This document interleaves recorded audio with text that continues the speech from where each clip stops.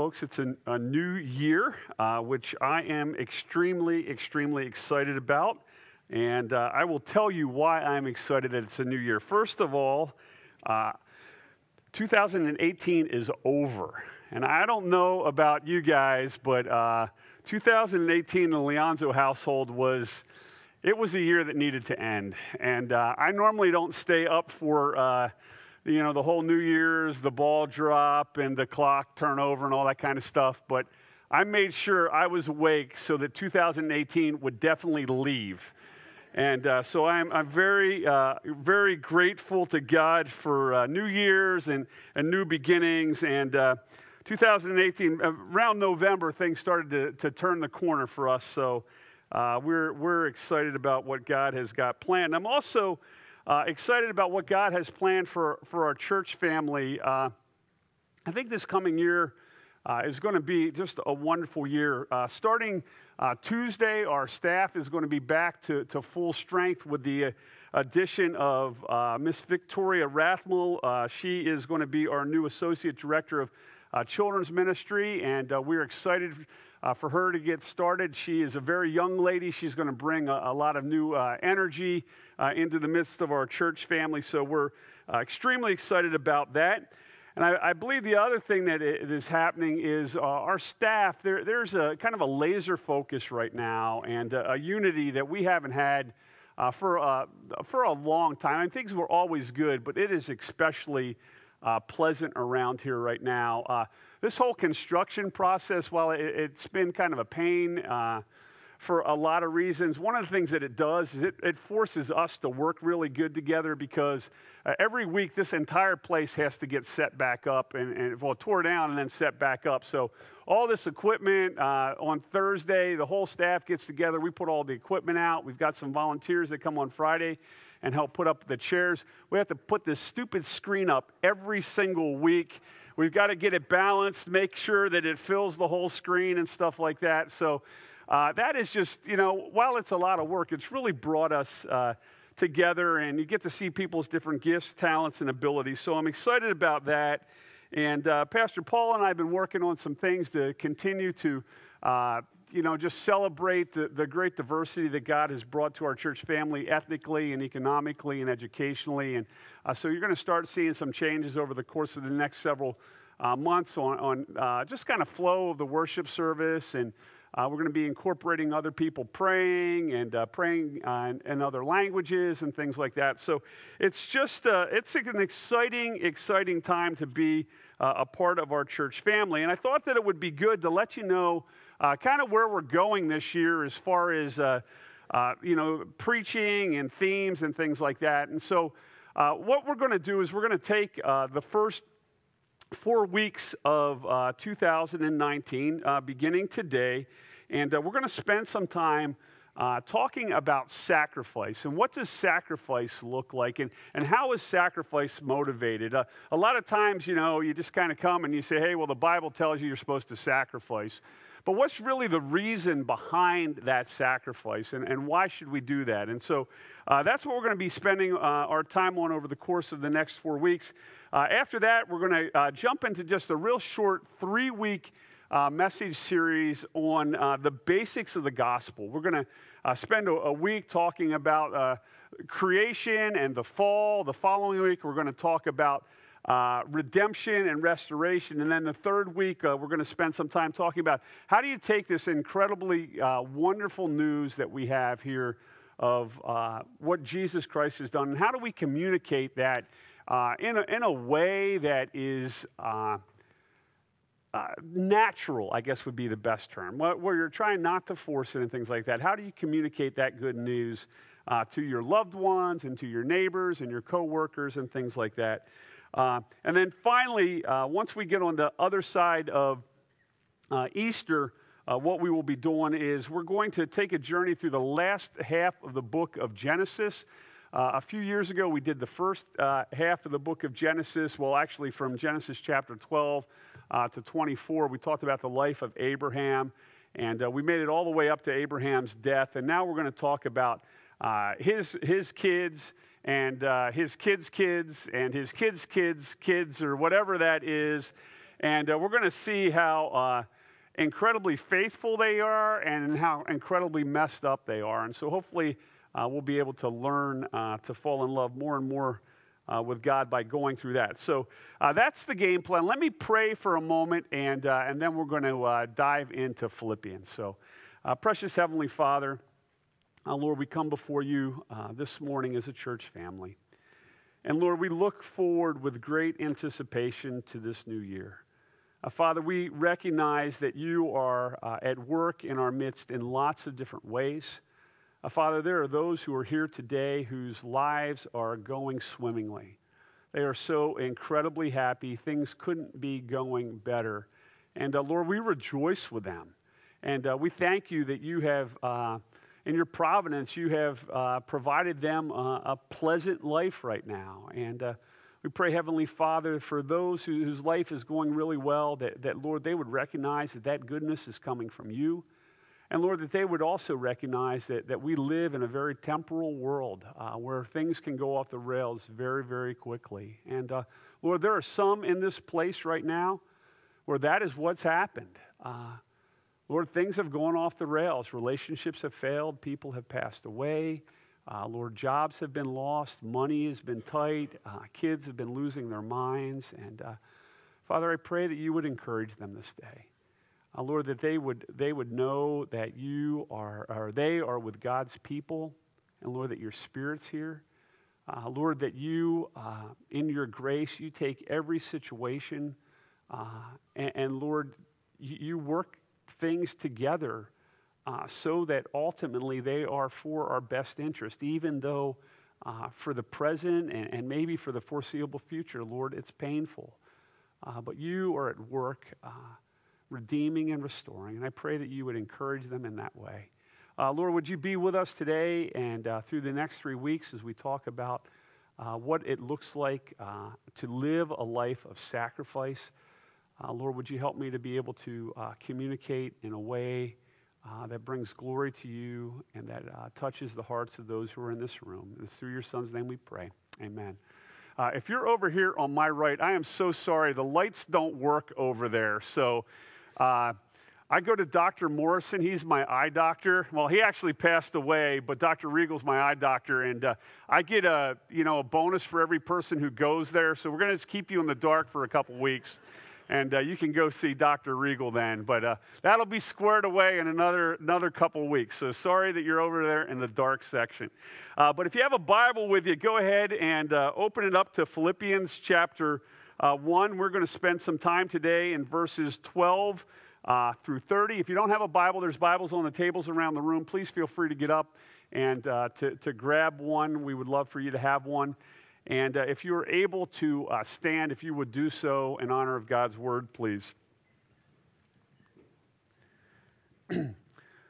Philippians chapter 1, starting in verse 12. I want you to know, brothers, that what has happened to me has really served to advance the gospel, so that it has become known throughout the whole imperial guard and to all the rest that my imprisonment is for Christ. And most of the brothers, having become confident in the Lord by my imprisonment, are much more bold to speak the word without fear.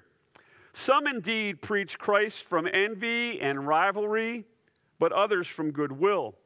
The latter do it out of love, knowing that I am put here for the defense of the gospel. The former proclaim Christ out of rivalry, not sincerely, but thinking to afflict me in my imprisonment. What then? Only that in every way, whether in pretense or in truth, Christ is proclaimed, and in that I rejoice. Yes, and I will rejoice, for I know that through your prayers and the help of the Spirit of Jesus Christ, this will turn out for my deliverance, as it is my eager expectation and hope that I will not be at all ashamed, but that with full courage, now as always, Christ will be honored in my body, whether by my life or by my death. For me to live is Christ, and to die is gain. If I am to live in the flesh, that means fruitful labor for me. Yet which I shall choose, I cannot tell. I am hard pressed between the two. My desire is to depart and be with Christ, for that is far better. but to remain in the flesh is more necessary on your account. Convinced of this, I know that I will remain and continue with you all for your progress and your joy in the faith, so that in me you may have ample cause to glory in Christ Jesus because of my coming to you again. Only let your manner of life be worthy of the gospel of Christ, so that whether I come and see you or am absent, I may hear of you that you are standing firm in one spirit, with one mind, striving side by side for the faith of the gospel, and not frightened in anything by your opponents. This is a clear sign to them of their destruction, but of your salvation, and that from God. For it has been granted to you that for the sake of Christ you should not only believe in him, but also suffer for his sake, engaged in the same conflict that you saw I had, and now hear that I still have. This is the word of God. You may be seated. Now, over the course of the next 4 weeks, as we focus on the issue of sacrifice, I thought that it would be helpful, in the beginning at least, to define what sacrifice actually is before we talk about how it should play out in our lives. And we see this concept of sacrifice playing out throughout the pages of Scripture. In the Old Testament, it kind of plays out in one way. The New Testament, there's a little nuance to it. But in the Old Testament, the Hebrew word that is translated sacrifice, it literally means slaughter. And it was rooted in the Jewish system of killing animals as an atonement or a payment for sin. And because a sacrifice involved death, that which was sacrificed could never, ever be reclaimed.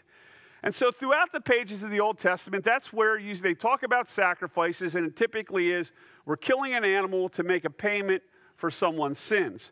But in the book of Psalms, specifically in Psalm 51, there's an interesting twist that gets put on this whole issue of sacrifice. It gets put in a more personal level, and this is what it says. For you, when speaking to God, will not delight in sacrifice, or I would give it. You will not be pleased with a burnt offering. So he's saying, God, I realize there's something more important to you than the slaying of a lamb. There's something more important to you than the burning of a dove. And he says this, the sacrifices of God are a broken spirit, a broken and contrite heart. Oh God, you will not despise. And so here we see that as fully devoted followers of Jesus Christ, we are to live lives that are laid bare before God, hearts that are soft and hearts that are completely devoted to God, lives that are not filled with pride and ego, but rather hearts that are humble, and hearts that are filled with confession and kindness and goodness. Now, when you move to the New Testament, the Greek word that's used for sacrifice in the New Testament gets even a little heavier than the Hebrew word that was used in the Old Testament. Where the Hebrew word would mean literally slaughter, the New Testament word kind of takes it to a completely different level of this whole idea of incineration, as in completely and utterly destroyed. And in the Gospels, Jesus speaks of his coming sacrifice, that he is going to be destroyed by the Jewish leaders and the Roman authorities. And then when you move your way into the balance of the New Testament, into the epistles, sacrifice becomes the thing that we do to demonstrate that we love God far more than we love the things of the world. And it includes things like fasting and serving and giving and relinquishing the right to punish someone who has hurt you, and the list goes on and on and on. And in the end, ultimately, sacrifice is an extremely, extremely costly thing. And it's a reminder that the Christian life isn't to be one of self-focused comfort and ease and abundance. That's what our world will tell us.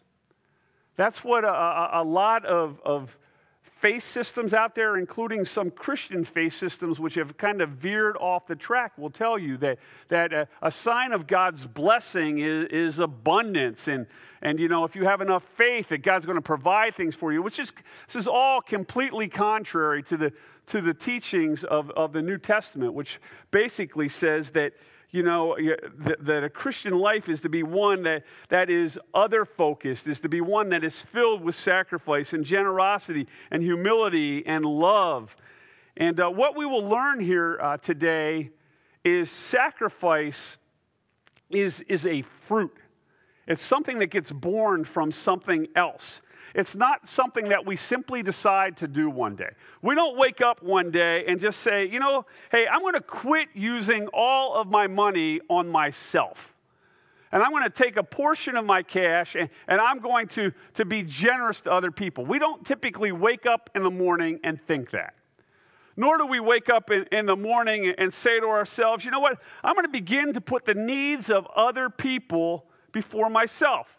I think I'm going to volunteer my time to help others. I think I'm going to use my talents to advance the gospel. You see, that's not the way that sacrifice works. That's not where it comes from. It just doesn't pop up out of nowhere because it's not a decision that we make. Rather, it flows from a decision that we make. And that decision is something that is incredibly important in the life of a Christian. And it's called surrender. Surrender is the root. It's the source. It's the thing that ultimately unleashes the sacrifice in our lives. And to surrender means to give up possession of or power over, to give up claim to give or yield, especially in favor of another. And that's exactly what Jesus did. Jesus surrendered his will. He surrendered his rights, ultimately surrendered his life to the plan of God the Father. I'm going to steal a little bit of Pastor Ben's thunder for next week by taking you to Philippians 2. And look at what Philippians 2 says. Have this mind among yourselves, which is yours in Christ Jesus, who though he was in the form of God, did not count equality with God a thing to be grasped, but emptied himself by taking the form of a servant, being born in the likeness of men, and being found in human form, he humbled himself by becoming obedient to the point of death, even death on the cross. There in verse 6, we see the surrender of the Son of God. What we know is that in the Trinity, you have God the Father, God the Son, and God the Spirit. And they are all fully God. And they are all fully equal. Yet Jesus surrenders that equality with God the Father. And he surrenders that to him. He lessens himself. And because of his surrender to God the Father, Jesus is able to sacrifice for God's plan. And surrender always precedes sacrifice. Now, let me give you an illustration of this. In 1997, the Lord impressed it upon my heart that I was supposed to quit my job in corporate America, and I was supposed to go to seminary. And you guys have heard much of this story over the years. But one of the things that had to happen in order for that to occur was that Kathy and I, we needed to learn what surrender really looked like. Because we had a lot of gods in our lives. I had the God of retirement in my life. Even though I was only 32 years old back then, I had a plan already worked out that when I hit 55, which is at the end of this year, that I was going to be done working. We had lined up our savings. We were going to have the house paid off in 2006. I mean, I had this entire plan laid out. And the reality was comfort was one of my gods. I had a position of a lot of power at work and a lot of prestige at work, and I really liked that. I really liked being, the product manager who had the number one products in our division. I liked carrying our division. I liked that my P&L was coming in with an operating income of 18%, and my coworkers' P&Ls were somewhere lower than that. That was my God. I had the God of a big home. We loved that big home. And we had to come to the point of surrender before we ever got to the point of sacrifice. We had to come to the point to say, you know what, God? We're going to do whatever you want us to do. Whatever it looks like, that's what we're going to do. And I'll tell you, that was 90% of the battle. Okay, the quitting the job, it was hard, but it wasn't that hard. Not nearly as hard as the surrender part was. The selling our house and that was nice and big and lots of bedrooms and all that kind of stuff, and moving into a 1924 little bungalow that needed new electricity and new plumbing and had all kinds of little quirks and things like that. That was hard, but it wasn't nearly as hard as the idea of surrendering. And Kathy working a part-time job to keep us afloat, and me working a part-time job while I was going to school full-time that was hard, but it wasn't nearly as hard as the surrender. And so what happens is, in order to sacrifice all of those other things, I had to surrender my will to God's will and say, God, do what you want. And folks, in a lot of ways, that's almost a daily process. Because we just keep wanting to take stuff back. We keep wanting to be in control because a lot of times when we surrender, God takes us places we don't want to go and has things happen in our lives that we really don't want to have happen. And so what happens is we have to surrender. And you know what surrender brings us? And this isn't from me. This is from my wife last night because I came home last night and Kathy says, I enjoyed the message, but you missed a couple things. Yeah, I'm like, okay. And she says, you know what, Mike? She said, you need to tell folks that in the midst of surrender is always freedom. Freedom comes in surrender. Because all of those things that we're unwilling to surrender, they ultimately are the things that hold us captive. And so there's great freedom that comes with that. And we found that when we made, it took me through, from the point where I sensed that God was like, and it was very sudden in my life, when I sensed that I was supposed to go to seminary, from that point to where we began to pull the trigger was about 3 weeks. It took me 3 weeks to finally say, all right, God, I'm willing to do this, all right? It took Kathy about 3 milliseconds, all right? Because she was a whole lot farther down the spiritual trail than I was in those days. But there was great freedom that came with that. Now look at what happens. If you look again at verse 6, what you will see is that once Jesus decides not to pursue equality with God, once he decides to surrender, he's then in the position to what? Humble himself and become obedient by ultimately going to the cross. He's now then in the position to do the sacrifice. And one of the things that you have to remember about sacrifice is sacrifice always requires courage. Although surrender precedes it and surrender makes it easier, it always demands courage. And I want to show you how this courage played out in the life of the Apostle Paul. There's just a couple of very short points, probably take about 10 or 12 minutes or something like that. But if you look at the life of the Apostle Paul, when he's writing this letter to the church in Philippi, he's in jail. He's in jail in Rome. He's been there for 2 years. He's very close to the end of his life. He's going to actually die there in Rome. And initially, when he went to prison, it's like most people when they go to prison, their friends show up in the beginning. Okay, but you stay in prison long enough, your friends start fading away. And that's really what happens with the Apostle Paul. In the beginning, he's in jail, he's in Rome, he's taking guests and visitors, and things are going well. But now he's 2 years into it, and it seems like everybody has dumped him. As a matter of fact, not only had most of the people dumped him, but most of the people were convinced that he was not coming out of this thing alive. And so the pastors that he had trained up, who had become jealous of Paul. I mean, hey, this guy's, writing letters, and he's really kind of the point man of the gospel. Pastors become jealous of one another. They began to preach things not out of love for God, but ultimately to kind of make themselves look better than Paul. And so given these circumstances, it would be natural for Paul to be frustrated and to be angry. And to not only be angry with the people, but be angry with God. Like, God, I did all this stuff. Here I am in jail. And this is terrible. I hate my life.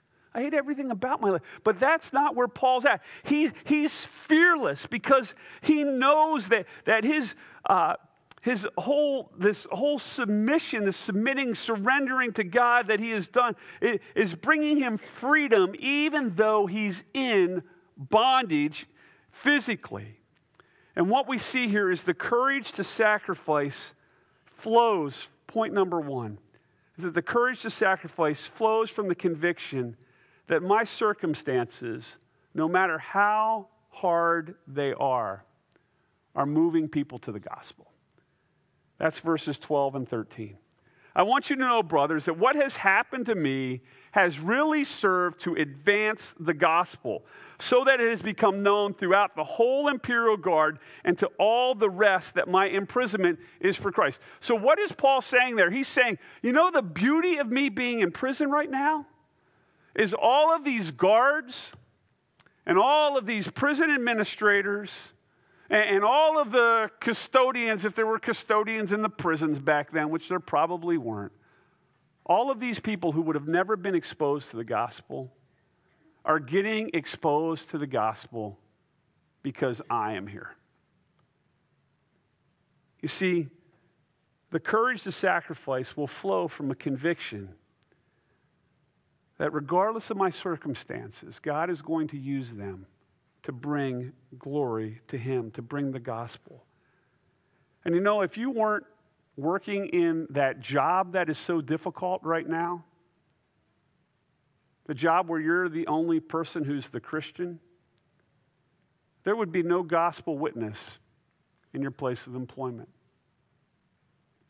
And if you weren't in that neighborhood that's really difficult, where you really don't have a whole lot of friends and where, the neighbor lady's dog is doing his business in your yard, not cleaning up and stuff like that. If you weren't there, there wouldn't be any gospel witness. And if you weren't dealing with that disease that you're dealing with,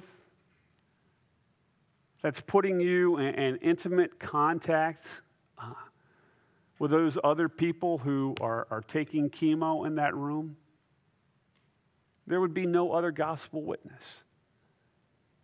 I mean, as hard as our circumstances are, we're always reminded that if God has put me in this place, I'm to be the witness for his gospel. And folks, that should bring us courage. That should allow us to be bold in the proclamation of the gospel, knowing that we're not there by chance. God didn't just say, "Oh, wow, I didn't know that you had cancer." That didn't take him by surprise. He's got a plan. And that plan is ultimately for his glory. And that's what makes suffering bearable. Because if our suffering wasn't for something, it would be horrific. But if our suffering is designed so that God might ultimately be glorified, there's purpose and meaning to that. Now, there's a second thing that flows from this, and it's in verse 14, and this is what it says. And most of the brothers, having become confident in the Lord by my imprisonment, are much more bold to speak the word without fear. You see, the courage to sacrifice, it comes from the knowledge that other Christians are being emboldened by what's happening to you. They're saying to themselves, oh my goodness, if they do that, I can do that. I mean, think about that. Courage inspires courage. I mean, any of you who have served in the military, you know that's how it works on the battlefield. I mean, you're pinned down. It's like, this is not good. You know, we need to get out of Dodge. And then somebody says, you know what? We're going forward. And they go, and all of a sudden, everybody else follows them. I have a friend who was a lieutenant in the Harrisburg Police Department. His name's Sheldon, and Sheldon's retired now. He's actually a pastor, and this was years ago, probably 15, 20 years ago, probably 20 years ago. And Sheldon and I had been serving on an elder board together, and we were at a meeting or something. He said, "You'll never guess what happened to me today." And I'm like, you know, what happened? He goes, "Well, I almost died today." And I'm like, "You almost died today? What happened?" And he was out on the street, and, you know, his police car was parked. And then there was a rookie police officer who had just gotten out of the Marine Corps, who was parked right beside him. You know how the police officers do that? Their cars focus different directions, and they can talk to one another while passing donuts and coffee back and forward to one another. So they're sitting there, and they're in the city, and they're chatting, and they're talking, and a lady comes running up to them and says, "A house is on fire, a house is on fire," and there are people that are trapped on the second floor. And so, you know, Sheldon, who's probably, I don't know, maybe 50 at the time or so, or 45 at the time or something like that, and this young guy who's right out of the Marine Corps, who's probably, you know, maybe 22 or something like that. They go to the house. The entire house is on fire. And these people are like hanging out the second floor window. And Sheldon's thinking to himself, I'm glad I'm not them, you know. And the Marine looks at him and says, I think Sheldon was a sergeant at the time. "Are you ready to go, Sergeant?" "I'm ready to go." And in he goes. And Sheldon's like, I just followed him. And, you know, they crawled up through on their hands and knees up the stairs, and the fire's like billowing up, you know, above the stairs. They go into this house, and they drag these two people out. You know, see, courage inspires courage. And that's what happens to us. Other people will be emboldened when we take risks and when we have the courage to sacrifice. When all of a sudden we decide that, you know what, I'm not going to use all of my cash for myself. And we decide that we're going to be generous with other people. And our friends find out that we're doing that. That inspires generosity. When one day, you know, you say, hey, I'm going to, you know, there have been so many appeals to work in the nursery. You know what? I'm going to go and I'm going to serve in the nursery. I'm going to sacrifice some of my time to be able to serve in the nursery. Your friends who've been hanging out with you who are wondering, you know, why aren't you going out to lunch with them after the 9 o'clock service? And they find out you're serving in the nursery. That will inspire them to serve. When you decide that you're going to go on to a missions trip to a faraway land and sacrifice a week of your vacation time, when you do that and other people see that, they're inspired by your courage. Next one, verses 15 to 18. The courage to sacrifice comes when we care more about the approval of God than we do about the approval of others. So here Paul comes along and he says, you know, some indeed preach Christ from envy and rivalry, but others do it out of goodwill. So here's a group of people that he's trained, that he's poured his life into, and there's some who are preaching the gospel for the glory of God, and there are others who are preaching the gospel for their own gain, to make themselves look good, to make Paul look bad. And he goes, the latter do it out of love. knowing that I'm put here for the defense of the gospel. That's what those guys do. They do it out of love. He says, but the former, they proclaim Christ out of selfish ambition, not sincerely, but thinking to afflict me in my imprisonment. Now, if that's me, I'm not liking these people. You know, my nature is like, these guys are bums. I don't like them. What then? He says, only that in every way, whether in pretense or truth, Christ is proclaimed, and in that I rejoice. He says, you know what? I really don't care what other people are doing. I don't care what they're saying about me. I don't care what their motives are. All I care about is that God is getting glorified. And some of you have been in that place.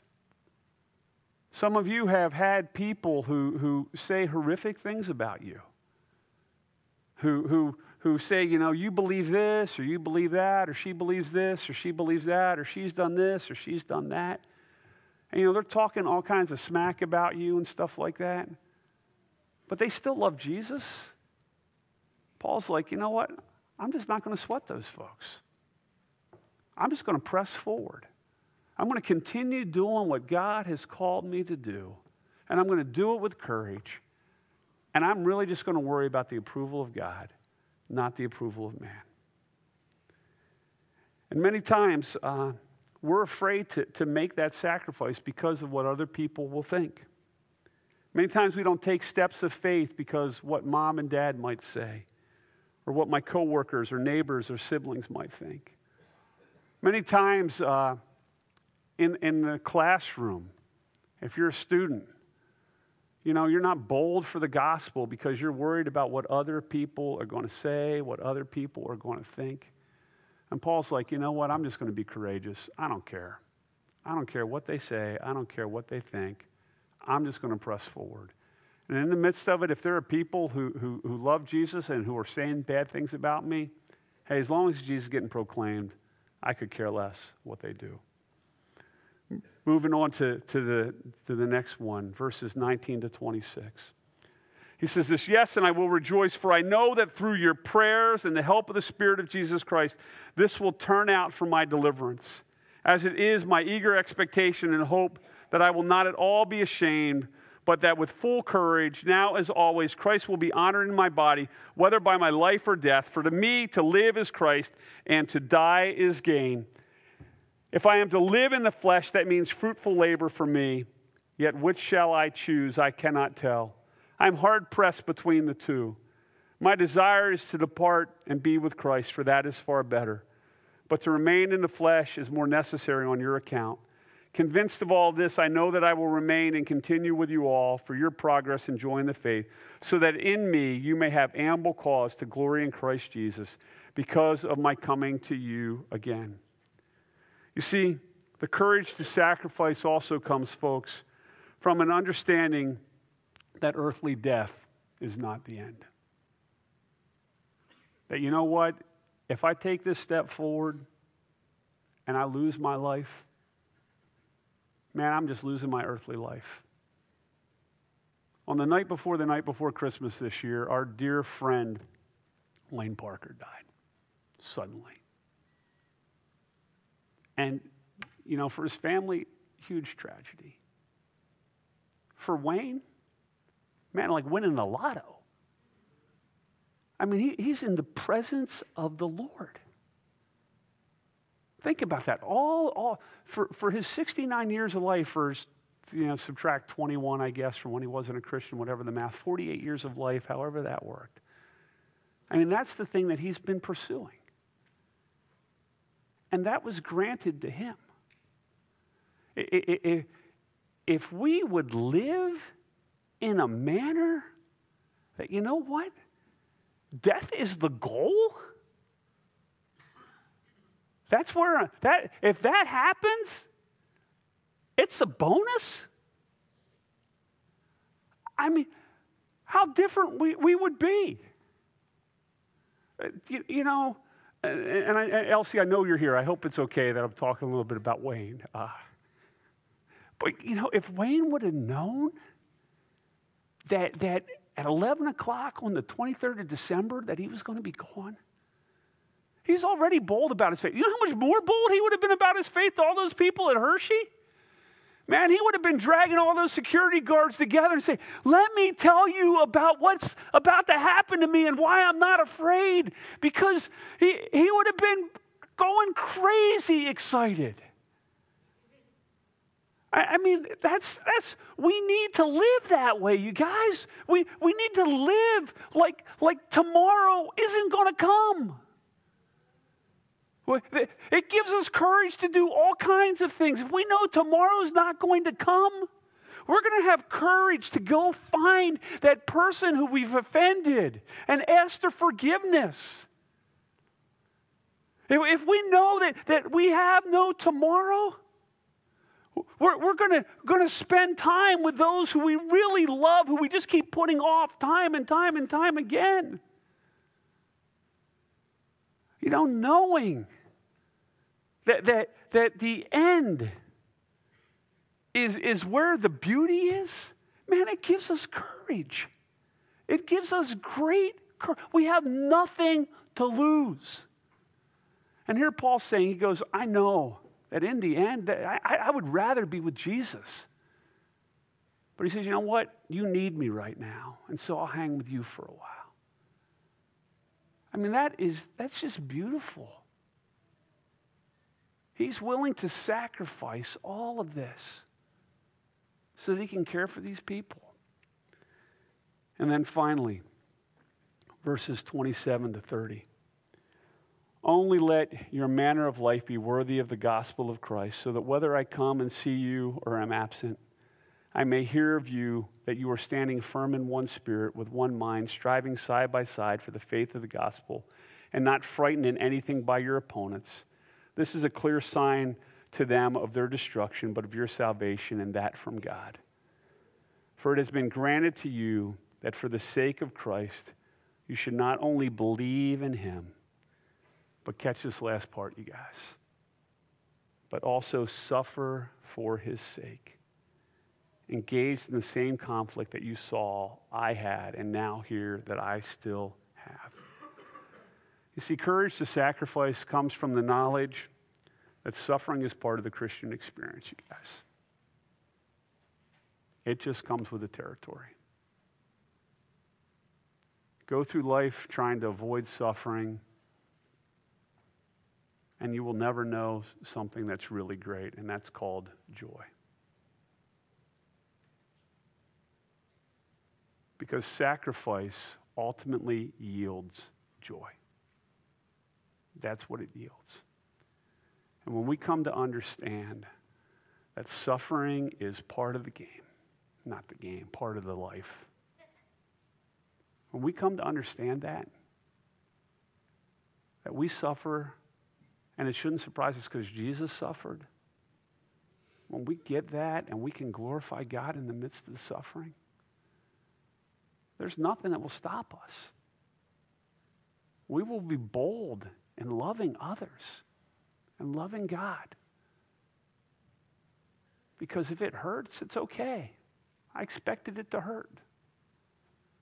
I mean, football players go out on the field, they expect things to hurt. All right, you go out there thinking it's not going to hurt. You're out of your mind. It's going to hurt. And that's the Christian experience. Suffering is part of the gig. And that's okay, because suffering ultimately brought what? Life and forgiveness and restoration. And that's a beautiful thing. Let me pray for us. Lord God, thank you for this opportunity that we could come together and share. And Father, I pray that over the course of the next several weeks, as we talk about these issues of sacrifice, that Lord, that you would help us to see sacrifice as a gift. Lord, as sacrifice is something that brings us joy that we could never imagine. Lord, would you help us to understand that when we sacrifice, Lord, we lose much, but we gain so much more. Lord, do that work in our lives. Do that work in the lives of my friends in this place. We love you, Lord, and it's through your Son's name we pray. Amen.